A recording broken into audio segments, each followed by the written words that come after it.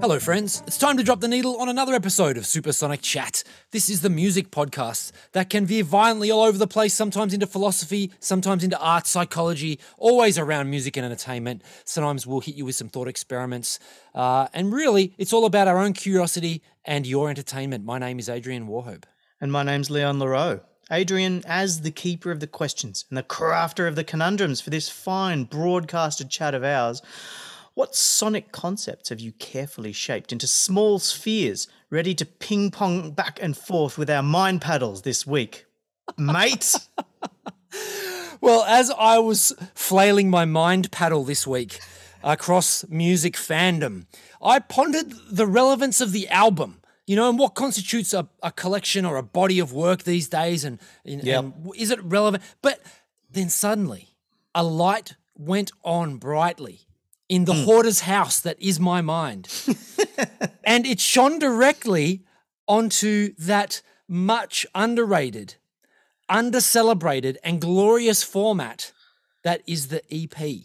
Oh, The interesting. extended play. Which is ironic considering it's like the short version. So you got the long play and the extended play. You'd think the extended play would be longer than the long play, right? Well, it all ties back to the definition, because the extended play is simply an extension of a single play. So it is derivative of the olden days where you'd have 7-inch singles. They used to try and put 2 songs on each side and make them into an extended play. Yeah, gotcha. Which in some markets became very, very popular. But today I wanted to chat all about our favourite EPs. I wanted to chat about the purpose of EPs, what they meant to us, what they might mean in the future. And I've come prepared as I show you, Leon, for those listening at home, my stack of CDs on EP that I've been pulling out of my collection and listening to this week. Yeah. That's great. Well, I reckon on that purpose of EPs, I reckon, you cast your mind back. We've both been in bands before. Yep. When you're recording demos, right, you got 4 or 5 songs on there.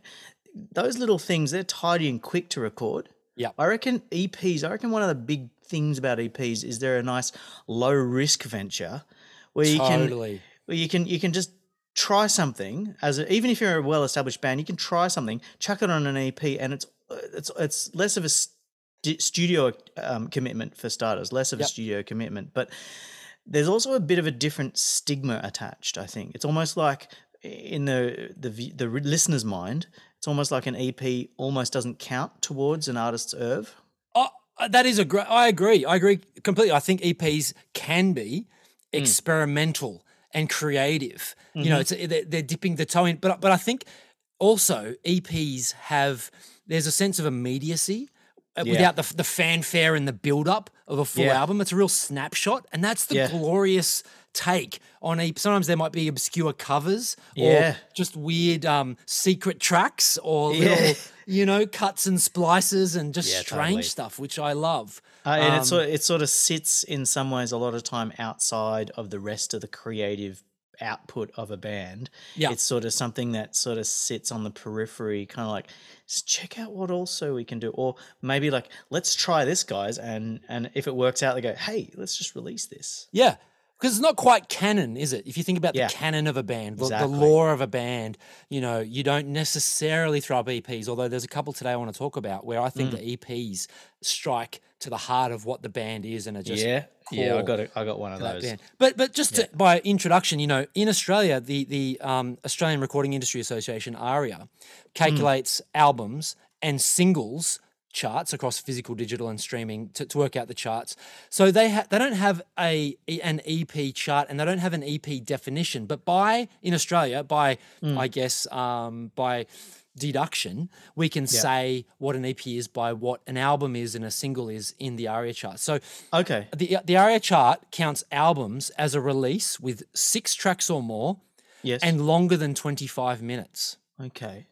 So, and then a single, they say, is anything less than that. But really, if you think about a single... EPs are also then lumped into singles, aren't they? They are. But really, and some of the streaming services count EPs as between 3 and 6 tracks. Yep. And not longer than 30 minutes. So, that's what we're talking about, is that small collection of work from an artist that's probably 3 to 6 tracks, less than 30 minutes. So it is a shorter burst from that band. Interesting. Yeah. Tell me your first one. I'm keen to hear about what you got first. Okay. Here, I got a little test for you first. Because cool. I loved EPs because they were cheap and they were low risk, and I could put them into my collection as a poor uni student or a poor high school student and just experiment. But, it wasn't a full commitment of a $30 CD from Edels at Erin Affair. So it can be a risky thing, though, to dive into a band if you've not heard them before and getting an EP, because it can be not necessarily representative of what they do. Total risk. That's I guess, the joy. So I bought an EP in 2003 based on a 2-sentence review in Rolling Stone magazine. Never heard of the band before and never heard any music, and I bought it and I loved it. Let me read.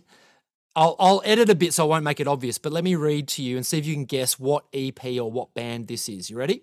Yes. This is what Rolling Stone had to say, and I went, this is for me, and I went out immediately and bought this EP. You ready? Okay. Yep. 4 long-haired hotties from Nashville play Southern Boogie with a garage rock twist on this debut EP. If the Strokes played Lynyrd Skynyrd, it might sound a bit like this. It adds up to 5 songs and not a weak moment among them. I've edited that. The Hives? Not the Hives. I don't know where they come from. They might not be Nashville. I don't know. They are. They're from Sweden. Are they? Yes. But you are firmly... Yeah. I couldn't have been further. That is horrendously inaccurate. But in that I'm not a Hives fan, vein, obviously. I love the Hives. No, they're in that and I went crazy for garage rock. Yeah. Any other thoughts?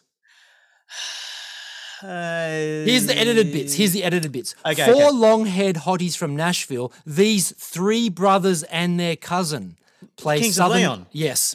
There you go. So I bought Holy Roller Novocaine. Holy Roller Novocaine EP. Went straight out. Never heard it before. Yep. And bought the EP based purely on that review, and it was incredible. Keep that smile on your pretty face, 'cause you don't have much I can't take away. Don't you worry, baby, you won't feel a thing. Close your eyes, Holy Roller Novocaine. Love don't get us back, love don't get us back. I'd never heard them. 4 out of the 5 tracks on that EP made it to their debut album, Youth and Young Manhood. Yeah. And the 5th track, which is like the throwaway one, called Wicker Chair, is one of my favorite deep cuts from that band. Wow. It's dripping off your face, and you're losing your precious mind. You're losing your mind. You're losing your mind. But it was just a strong EP, and I kind of lost my mind. I started growing my hair out. I grew a mustache. I just went a little bit crazy about garage rock, and it was awesome. And the EP was just such a chef's kiss of an introduction to this band. Yeah. It was awesome. I originally got introduced to that band just because a friend went to America and had heard the band over there and bought the album for me just because we share a name.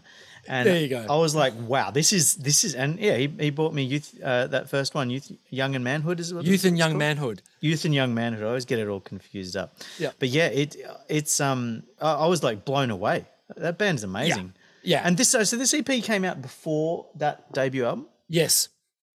Yeah. Wow. So it was the first EP, the first thing they put out. They'd signed to a major. I think it came out on RCA, and they'd been writing some songs for other people. They put this out, and then do you know what? In America, it didn't really take off. It took off first in the UK. That fad band, fashion band scene that's so hot in London and the UK. They blew up. Did they release that independently? Do you know? No, like I said, I think it's. It was after they signed up. They just cranked it out after they signed on. Yeah, so it is on RCA. So I know that in Nashville there was a lot of songwriters. A lot of songwriters go to Nashville to write songs, and and I know Caleb and Nathan, the 2 brothers, went there to write songs, and they had some success. And then they started making their own stuff, and a producer called I think his name's Angelo or something like that. Yeah. Must have sort of introduced them. They got signed just on the strength of their songwriting and yeah, whatnot. nice. So, yeah, and then it all fell apart in album 4. Well, I was with them. I was with them. They burned hard. They burned deep in my life, I tell you. But yeah, I was there right up until that sort of stadium rock efforts. Yeah. And when it was dirty, and when you couldn't understand the lyrics very much, and when they sort of sounded like they'd kind of they just stepped straight out from like a long night at the bar and grabbed their instruments in their garage. Man, they had really had something going. Go hug your sister, go love your sister, go hug your sister, one understand. Well, did you want to take me? Well, did you want to go? Wrapping up the morning's coming. Home for that rooster crow. It was so good. And then they got all cleaned up. They cleaned their sound. They, like you said, turned into studio anthems and whatever. And stadium anthems. And it just, I think it lost a lot of pizzazz and lost a lot of that beautiful spontaneity that it had, and like the craziness that, and weirdness it had. And that's why I throw back to the EP as the, just the kernel of genius. But also how much I loved them. It was great. Yeah, but also for that experience for you, taking a little risk and being so well rewarded too. Well, and it was the joy of discovery, right? When you feel like you own something. So someone hadn't told me that these guys were great. Someone hadn't said, these guys are awesome. They've put out their first album, and I was late. I was there right at the start, and that felt significant to me. I really enjoyed that. Yeah. What do you got? I mean, I'm hoping this one's not on your list. Primus, Miscellaneous Debris, is probably my favourite EP. Hey, there As I hold up the CD to the screen to show Leon my CD of the EP Primus Miscellaneous Debris. What a fantastic EP. Yeah. Well, I really love this. I mean, what's cool about it is their very first exploration of recording covers only. Yeah. It's really, really cool. I mean, they did do like almost a full-length recording called Rhinoplasty in 98. Yeah. But this one was like 1992, right after Sailing the Seas of Cheese. And, I didn't really even know who they were covering until much later. Yep. Like there's Peter Gabriel and STC and The Residents, of course. Someone called The Meters, or I don't know who the hell that is. 70s funk band. Uh-huh. And I think the intention for this was just a bit of a sonic snippet, just to pay homage to these bands that have been so influential on them as a band. And at the time, I didn't really get how much of an influence people like The Residents had been on Primus. But since streaming services have been a thing, I've gone and listened to the originals of all these. Oh, right. I've listened to some, not all. No, I've listened to all of them, and it's kind of interesting. And my take today is I'd like to do a bit of a comparison of the covers and the songs. And I've got to say, overall, the covers, I reckon, are much better versions of the songs. might be bias on my part because I love Primus to death. And I reckon I was definitely a super fan in my teenage years. Yes, me of too. Primus. Yeah. Like, for example, that very first, that probably the best one on there, Making Plans for Nigel. Yep.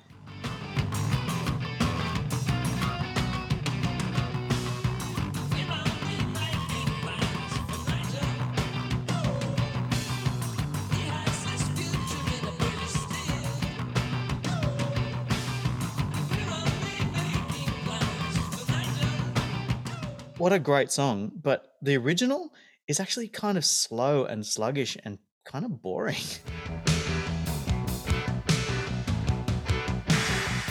We're only making plans for Nigel. We only want what's best for him. We're only making plans for Nigel. Yeah, okay. Very 80s, British XTC. Yeah. But think about this, like I had never heard of XTC in the 90s when I was a big Primus fan.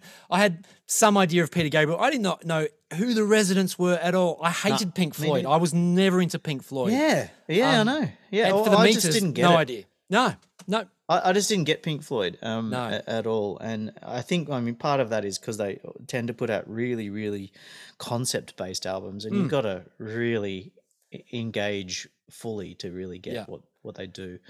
But something about this Making Plans for Nigel, it's much, much faster the way they do it. Yeah. There's a lot of the interesting things like the ooh bit is much more pronounced and much clearer. I noticed one thing with all of these covers is that Primus's version, every note and sound is so much more crisp and clear. Everything else sounds flatter, and you can't pick out the individual instruments quite as well, and all that sort of stuff. Things are a bit mashed up a bit, and perhaps that's to do with 70s recording. Not sure. Yeah, mate, 70s, 80s. I think that this EP recording is very live in nature. It's very straight up delivery, band in a studio, playing these songs through with less studio trickery and studio production. And so it probably is just a more of a true stand and deliver way of delivering these songs, which kind of has, I think, a bigger, straighter impact. Mind you, these are the songs that I heard first. So my impression of the song is that these songs are the songs. Oh, and I go back and listen to the originals, and the originals sound like covers to me.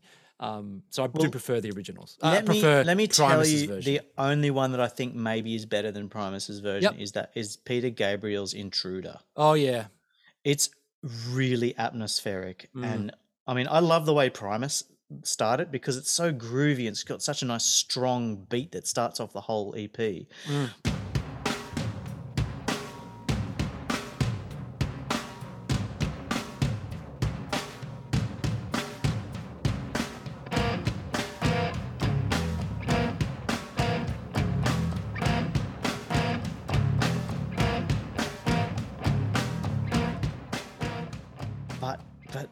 And Peter Gabriel's is more drum machine, but there's this great creepy intruder-esque feeling that Peter Gabriel produces. It's almost like somebody's inner monologue as they break into a house. Right. I know something about opening windows and doors.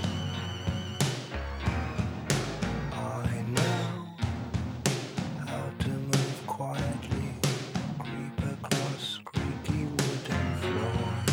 Whereas I think Primus's is kind of like just funky and fun. Yeah. Whereas this one it actually really feels almost like it could be part of a musical or something, and it illustrates a scene really, really well. Yeah. But the rest are definitely superior in Primus's sense. But again, it just exposes or displays the joy of the EP, where you're right, experimental covers, you can scratch an itch on an EP. It's not canon. You just can do your covers, put it out.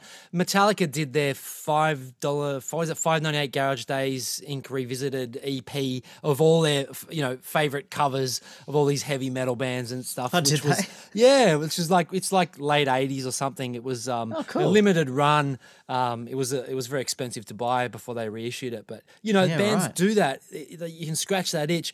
Fans can either dive in or not. With this one, it again. Here we go. If you're playing Supersonic Chat Bingo, it turns the prism on the band of Primus, and you get to see a completely new aspect, a complete new side to Primus. It's not that full thrash punk, cartoony metal strangeness of Caesar Cheese. It's covers in their own style, and you're like, I love it. It's different. That's it's totally weird. true. That's the totally joy of true. the EPs.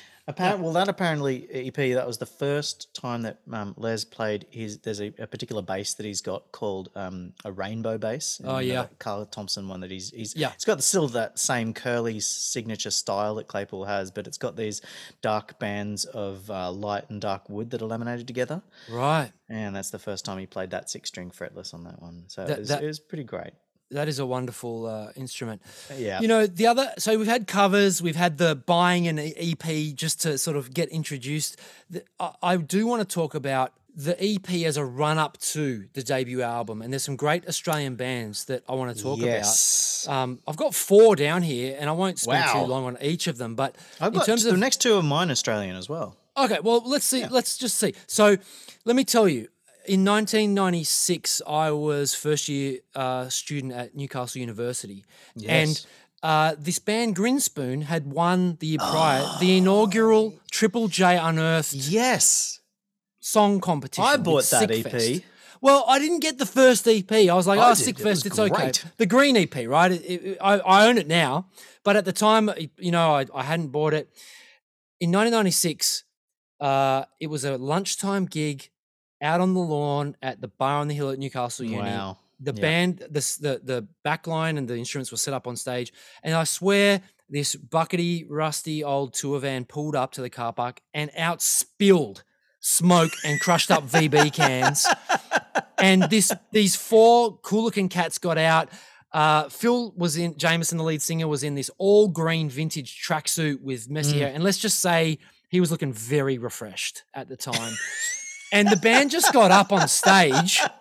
I knew Sickfest, and my mate had gone, oh, let's go see this band.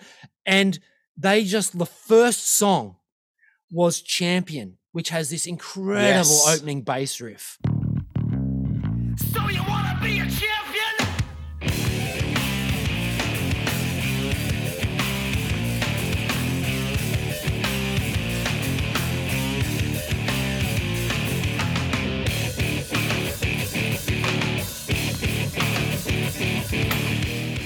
And then Phil launched into the first line, so you want to be a champion. And my eyes were bugging out. I was like, this is awesome. Yeah.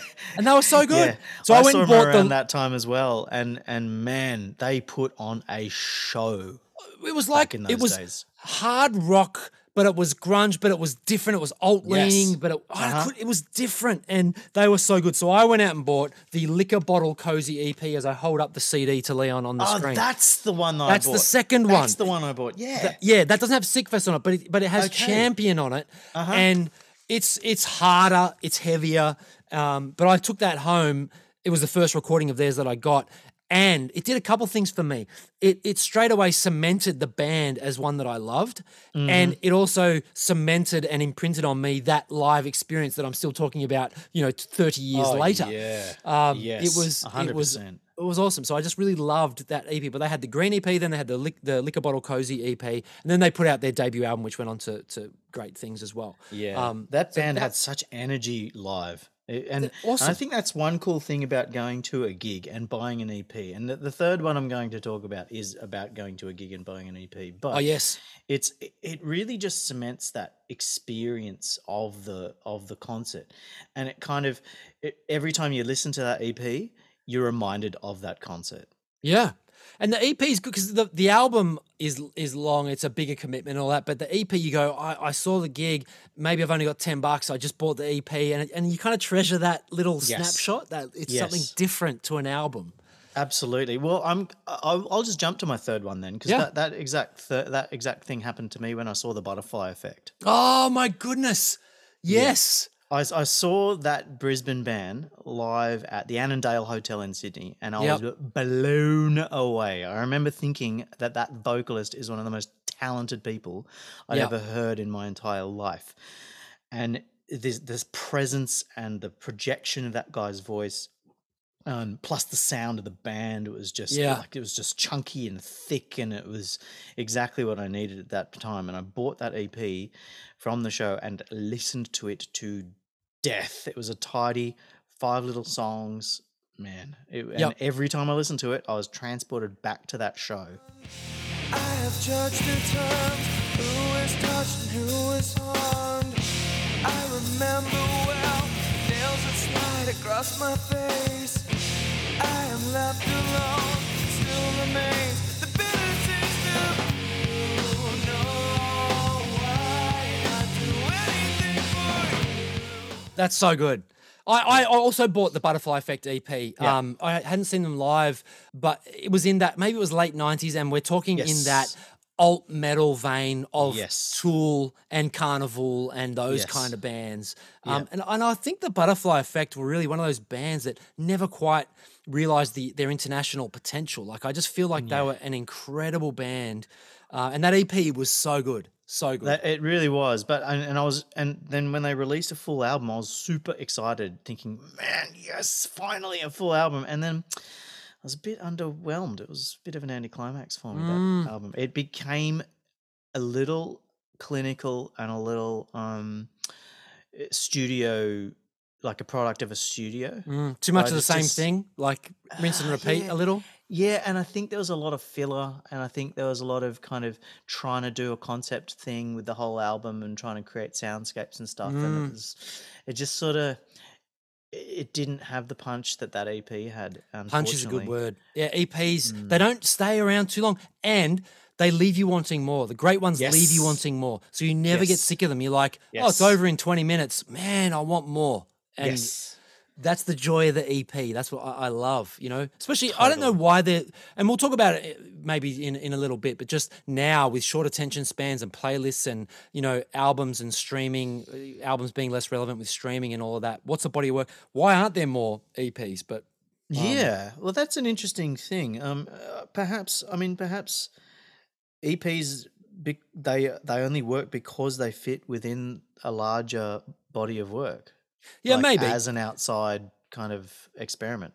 Well, I think there are different ways that bands are doing it now. So there's a couple of things. Kanye West put out a couple of albums that were 7-track albums, which and just over 30 minutes. So I thought that was an interesting way to put out, and he put them out in a quick succession. One was the album Yay, and then he put out an album called Kids See Ghosts with a guy called Kid Cudi. I'm not a massive Kanye fan or a rap fan, but I just thought that was really interesting that, you know, he put out these quick bursts of bodies of work, and that worked.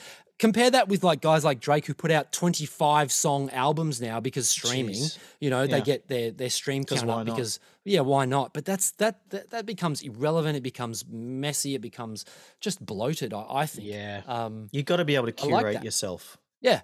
And there's a couple of other things too. So Taylor Swift put out her full album Folklore, but she then carved it up on streaming and put out little chapters. She called them chapters.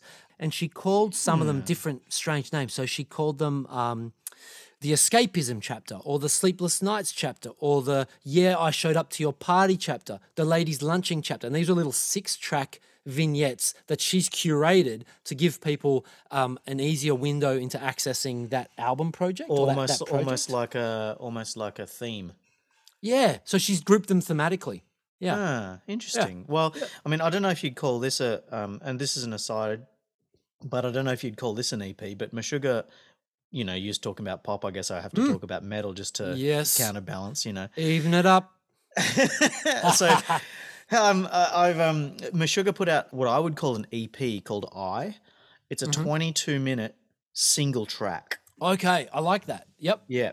But it's got like, it sort of has, I guess it would be phases of the song because it does change. It's not like the same riff the whole time. It changes the whole time, but it just bleeds from one track to another. It just sort of is one song. But If it's you look it up 22 on minutes long. streaming services or you bought like the album, can you skip tracks or is it no? It's just one. Yeah, one okay. track. I Yeah. like Yep. I like especially with a big conceptual metal band like Meshuggah. Like that could be really interesting. It's probably one of my favorite things I've ever recorded.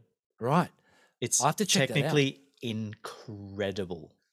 They are Like I technically played, incredible band. I played it to a fellow musician friend, and he was just shaking his head in disbelief. Mental. just going, Absolutely mental. I couldn't Wow. couldn't believe what he's hearing. Oh, It's yeah. amazing. Yeah. Yeah. Well, I mean, the last thing I have to say on sort of current ways people are experimenting with bodies of work was, you know, I thought this was interesting. So a Sydney pop artist, Greta Ray, who I really like and talked about before, she released 4 2-track duologies leading up to her debut album. So instead of putting out an EP and whatnot, she grouped 2 songs thematically and called them duologies, and she released 4 of those. And it gave her a chance. So it wasn't just a single with a remix or an acoustic version. It was 2 separate tracks from the album. And it gave her a chance to group them thematically and talk about, you know, her development of that track, her writing of that track, and her inspiration. And I really like that. It's kind Well, of, it's that's a not really- quite, you know, the EP method, but it's, That's a really cool thing that streaming allows people to do now. yeah. Is play around with how you're gonna people are going to access it and how people are going to understand your music, or you can release it in different ways, and it's not like you got to re-record it or re-release it as a pressing, but you can just go, hey, listen to it this way, you know? Yeah.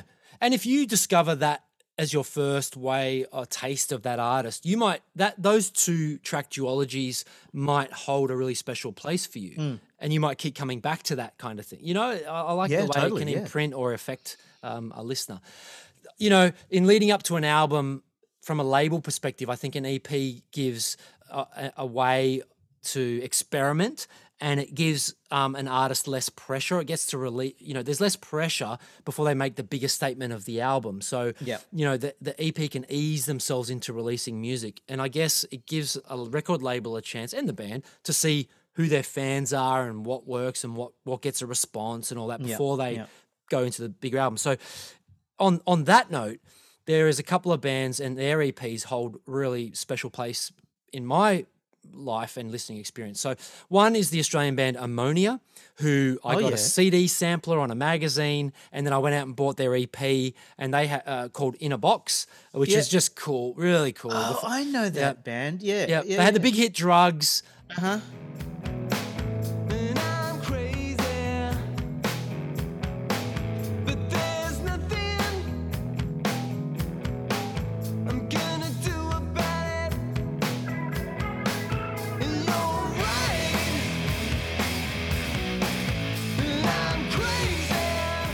Yeah, but they had 2 EPs they put out first, and I bought one of them. I own both of them now, but initially I took a punt, and I really enjoyed that. And then I got into their debut album, Mint 400, when it came out.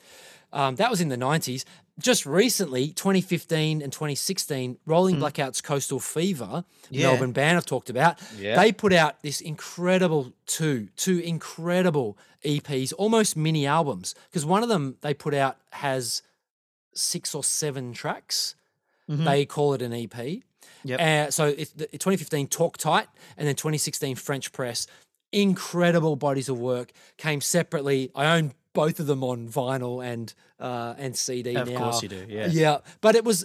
They have 3 vocalists, and it was just a great way, a great shot, a great introduction to the band. And by the time the debut album came around, I was salivating. It was like 2 really strong, separate bodies of work that just lived in my life for so long, and it was, you know, I hold them really dear. So, you know, it was awesome. Since I let it go, you found out who your friends are. When the city's cold, you speak like a child. And I've been reading the French press,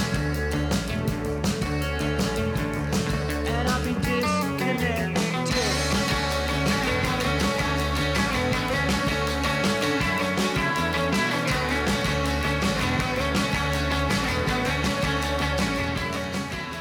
I'm so glad that the debut album didn't disappoint as well. No, debut album was awesome. Great. The sophomore album was also great, and then their recent album I talked about, Endless Rooms, was sensational. You know, excellent. And this is the one I want to spend a bit of time talking about, because these 2 EPs that I'm going to talk about in a second, from Australian band in the 90s, you may know what I'm going to say, but when Regurgitator came out in 1995 with their self-titled EP, or their Hamburger EP, and then I was nearly going to have this on my list, and I thought, oh my God, definitely going to have it on his list. Then they had their I think either 6 months later they put out their new EP. That both are wild experimental They really are. sketches. You know, that some of them, they have strong singles, really strong singles. What the barrels are lying there, and what I'm thinking, what you agree. Straight to the market for the slave. I'm just a sucker like you. I'm just a sucker like you. I'm just a sucker like you. I'm just a sucker like. But it's interspersed at the end often. They'll have these secret tracks which have some moments of silence, and they'll be like in studio laughing and just weird 30-second blasts of song ideas. Check out the action with Regurgitator's #1 hit with a bullet, Chuck Up Your Nuts. Out now.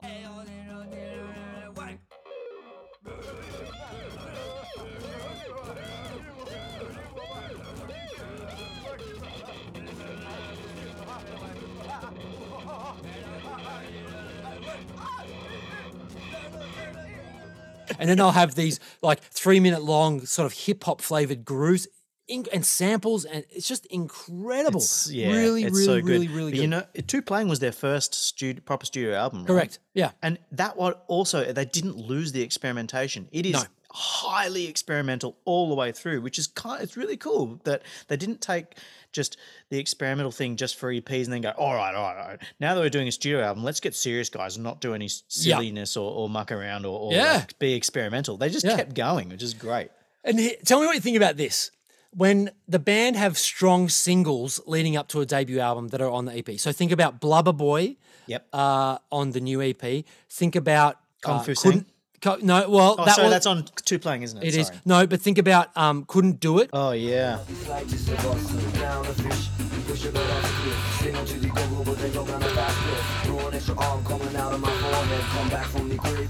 I couldn't do it. Could you do it? No, I couldn't do it. Could you do it? Both show up on the debut album To Playing, but both are weird, not Reinventing. Weird. They're Yeah. reinventing. So Couldn't Do Like It the ends up. lounge version of Couldn't Do It. It's the lounge version. They call it the Happy Shopper Mix.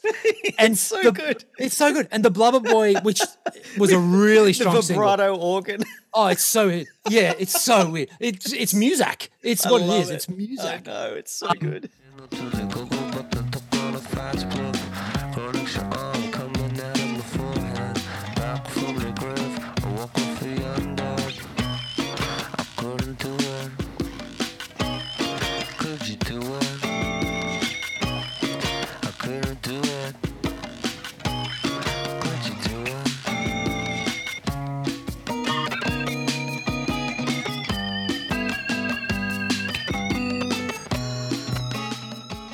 And then Blubber Boy, they have Riding the Wave of Fashion Mix, where they try and make it more up tempo and a bit more poppy. Which is interesting. I love the EP versions better, but they keep that spirit of experimentation on the album, which is Totally. great. Yes. But think about the Hamburger EP ends with track 5, Pretend Friend, which is a couple of minutes, and then it has this hip hop flavored instrumental. Then it has this strange TV theme samples, which is old Australian TV, and it says goodbye and thank you for coming, and then it explodes into this 30 seconds of in one ear and out the other, in one ear and out the other, and it just this noise, and you're like, what so just good. happened? Like 18 minutes, 20 minutes, the EP's done. You're like, whoa, that is incredible. It is time to say goodbye.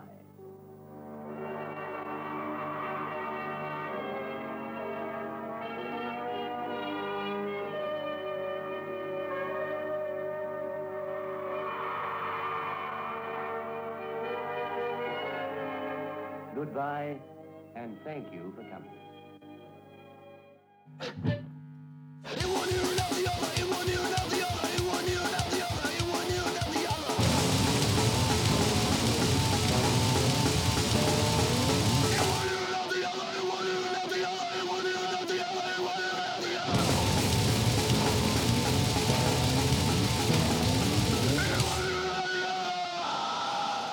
Yeah, I know. It's a real wild ride, that, isn't it?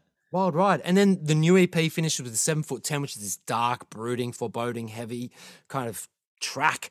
And then it has all these other weird, like really cool groove. There's this, I used to play bass and I used to practice this bass groove that they had on this obscure outro bit. It was really, really good. And then it has these other just noise explosions. And both EPs left me breathless with anticipation. They still wanting leave me more. breathless when I Yeah. hear it. Yeah, They I've still- been listening to them this week. Incredible. Yeah, like I like it like that. That's on the Hamburger one, right? Yes.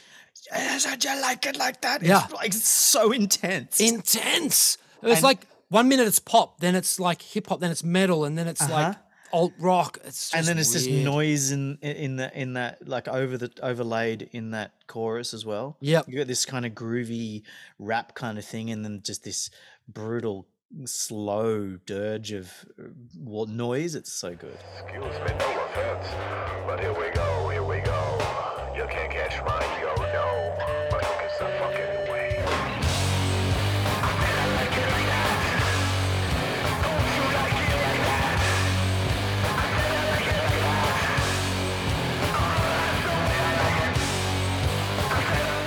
So, and I guess the EPs signified Regurgitator's commitment to like genre hopping. And I was Yes. reflecting on that this week, and I thought, you know, with the emergence of internet culture in the mid to late 90s, it really showed that bands were not compelled to stick to one genre. And Regurgitator did not and have not all the way through their career. Like, I would say their early EPs are quite heavy, and then Yes. To Playing is more poppy, and then they go really pop, and then they go kind of real experimental, and then they go right through various different guises. Yeah, but like you all said, on the they're- same album. But yeah, I was going to say, like, even with Unit, they still had some heavy songs on there. yes, they did. You know, and then they it's- had and like you said about genre 80s hopping. influence songs. Yeah. It was just it's all over the joint, just based on whatever creative urges happened to strike them at the time. Yeah, but I lost my mind over those two EPs, and it was just a big Regurgitator. Oh for me. yeah, yeah, they're amazing. Yeah. And like you said, they just leave you wanting more. yes, yeah, they really did. Because before, just as it feels like, just as you're getting into them, they're over. Yeah, and they're crazy experimental, somewhat compared to the album. The album's still experimental, but you can see A&R's got involved, or the record labels Yeah. kind of, you know, trimmed the edges and Yeah. you know, made the creases a little bit more straight. But the EPs are hectic. You know, there is a They chaos. really are. Yeah, I really like exactly. that. I think that sort of chaotic element really sums up the band too. You know, I Yeah. reckon. Some of the best bits of the band, some of the best elements of the band is that experimental chaos. You know, Yeah, it's great. totally. Yeah. All right. Well, the one that I'm going to talk about is, I guess, 2 EPs that kind of became an album, and always yeah. felt like an album to me.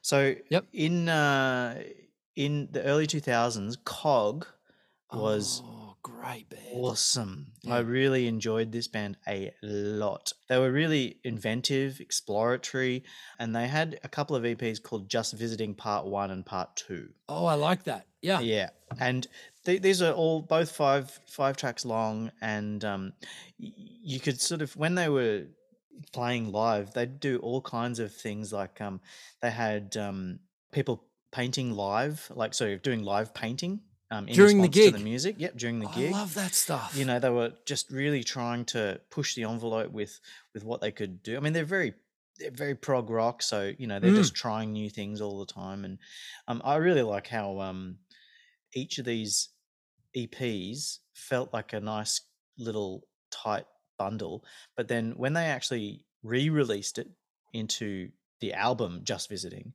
they actually changed the order of all of them and kind of mixed up all the order of the songs, and it actually flows really, really, really well as an album. That's interesting. So they took, Really you know, interesting.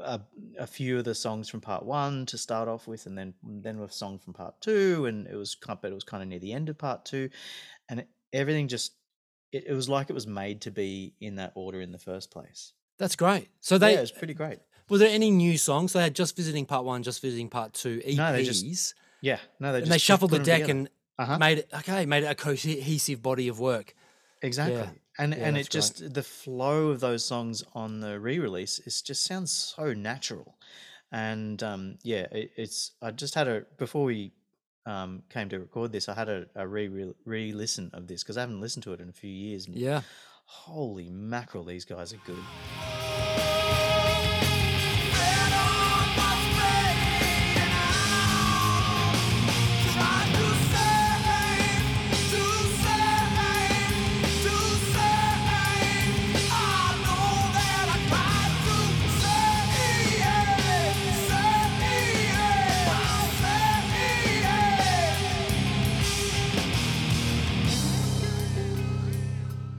But apparently these guys, little factoid about these guys is they auditioned singers and they were just completely underwhelmed with what they heard, and so the guitarist trained his vocals, just did it himself.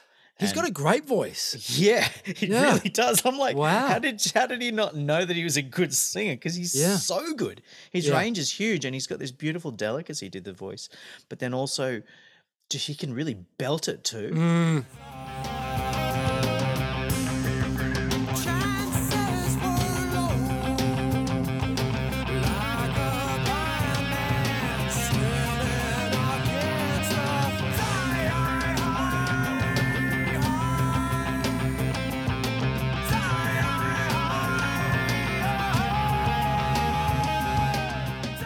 It's just so good. And Their drummer's fantastic as well. Yeah. I believe the drummer is the son of Kevin Borich, which is like a famous blues player in Australia. Oh, really? And his son, is the drummer in Cog. But How about yeah, that? Yeah, well, I saw they're an Cog amazing play at Terrigal Wamberal Country Club on a Sunday afternoon all ages gig. I reckon it was many moons ago. Wow, and yeah, great. they were good live. Yeah. They were really good live, and I saw them in Sydney. I can't remember where though, but it was.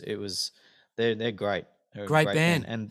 and their EPs really did them justice. I thought in the way they sounded live. There's this I love great it. presence and a really great energy in their E EPs. And often EPs, right? So often EPs are independent, and I wonder with Cog, because I'm pretty sure they were signed to a major label. It could have been Universal Music. Could have been. I wonder if their first EP was independent, maybe their second EP was not, or maybe they were on some development deal. And when it came time to do the debut album, then they're signed to a major, and hence why they kind of reshuffled the decks with their. maybe. Do you know what I mean? Maybe Yeah. that, because it is a strange approach to say, okay, I've got these two EPs, let's just shuffle the decks, shuffle the order, and make it a cohesive body of work as an album. So Well, I think throwing back to what we first started talking about, I think they were just recording it themselves, selling it at their gigs and all that sort of stuff. Yep. And and they probably did have an entire album ready to go, but they're like, we can only afford to it's expensive. record 5 songs. Yep. Let's just record these 5, and then like if we make any money out of that, we'll record the other 5, and maybe that's the way it worked out. Yep. I don't know. Little bit at a time. Yeah, for Yeah. sure. I mean, Very that's interesting. that's what we would have done as when I was playing in bands. We recorded 4 or 5 songs just because that was all the studio time we could afford. Yeah, everyone chip in, see what we can do, pull together. Yep. Oh, it's good fun. That's the joy of an EP. A couple of other reasons of why EPs are important. The tour EP. So Yeah. I'd read a lot about a band called Teenage Fan Club in the 90s. Great Okay. Scottish power pop band, grunge power Yeah, I pop never got band. into them. Oh, so good, so good. What you do to me, I know I can't believe there's something about you got me down on my knees. And I bought their tour EP. It was an Australian-only 4-track tour EP. And I guess this isn't anything that they've put out. It is purely a record company construct. But as a fan, it enabled me to hear 4 tracks. 2 were from their 1991 album Bandwagon-esque, and 2 were from their 1993 album 13. And so I got to sort of have a strong 4-track sampler I didn't have to go and purchase the full album of each. Yeah. And it was great. And I still have it to this just a day. little bite-sized nugget. Yeah, and on the back it had it was Australian only tour EP, and on the back it had the map of Australia with all the different dates they played. And all that kind of Cool. thing. It was Nice, really good. nice little bit of memorabilia. Oh, so good. The other one was, I used to read. I remember at some point I was reading Street Press, the drum media in Australia, the Street Press, and I kept reading about this guy called Ed Cooper. Kuepper. Now, Ed Cooper is a famous Australian. He was a member of the punk forefathers, the Saints of I'm Stranded fame. Same time as Sex Pistols came out, sort of inventors of punk or on the vanguard of punk. Yep. He then was in bands called The Aints. He was in a band called The Laughing Clowns. And then he had all these solo albums. And I was reading all this stuff that got me very interested, but I didn't know where to start. I didn't know what to do. And so I was flicking the racks one day at Brash's at Erin Affair or Tugger or something, in my Into team. the EP. And enter the EP. So I picked up this EP. It's called If I Had a Ticket. It's 4 tracks, and I love it to this day. It was such a weird, different offshoot to what I was listening to at the time. I loved it. It allowed me to dip my toe in. And I went on in later years. I actually own a best of greatest hits. Ed Cooper Sings the Greatest Hits CD. Nice. But yeah, it was just that ability to dip your toe in, somewhat risk free, which was the joy of the EP. Really, really good. Nice. Well, do you want me to hit you up with a fact of the week? Would love a fact of the week. Well, we were talking about female artists last episode, and as luck would have it, I was also listening to a podcast about surnames. Yes. Later on, I have found out that surnames in Iceland. So I was talking about Björk last week, Oh, yes. and surnames in Iceland are not like surnames in Australia or in the Western world. Surnames in Iceland are whatever your father's name is, with the word son or daughter after it. So Björk's surname is actually Guthman's daughter or Guthmannsdottir. Okay. It's Guthmannsdottir. Ah. And I only was able to read Guthmannsdottir properly because when I was talking about Heilung a few weeks ago, I had learned a little bit about the alphabet, and I'd recognized the weird little D thing with a cross through it is a TH. Yep. And it's Guthman, and I would have thought it was Gudmundsdottir or something like that, but that's what it is. And I don't know if Björk has a brother, but if she does, his names would be Guthmundsson. I got it. And maybe that's why so many Scandinavian names are like Peterson, or they have a son in there, hence they are the son That's of. right. That's right. And so she's got a son, so his surname would be Björksson. Okay. How about that? I like it. So you're going if you live in Iceland, a fact of the week. If you live in Iceland, you would have a different surname to your sister. That is amazing, right? Boggling my mind and is amazing. I love it. Cultural fact of the week. Cultural and musical fact of the week. Well done. Cool. Oh man, I've been loving listening to EPs. I like the fact you can dip your toe in. I like how experimental they are. I like how creative they are. I like how you can just go and see a gig and be reminded by the small snippet, the snapshots that are EPs. And I've got a whole stack that I've just piled up that I'm going to keep listening to. I love it. Listeners, let us know what you thought about our discussion on EPs. What is your favorite EP? Tell us your story about why you love that EP. Do you think EPs are still relevant? Let us know. We would love to hear your thoughts. Send us an email at supersonicchat@gmail.com or hit us up on Facebook, Instagram, and Twitter. And if you've enjoyed listening to this episode as much as we've enjoyed making it, and you're wondering, how can I possibly repay these fine gentlemen? Then let me tell you, there is a way. Give us a review on Apple Podcasts or wherever you get your podcasts, and give us some of those valuable stars, or alternatively, just tell a friend and spread the good word. Thank you, listeners. That was another wonderful episode of Super Sonic Chat.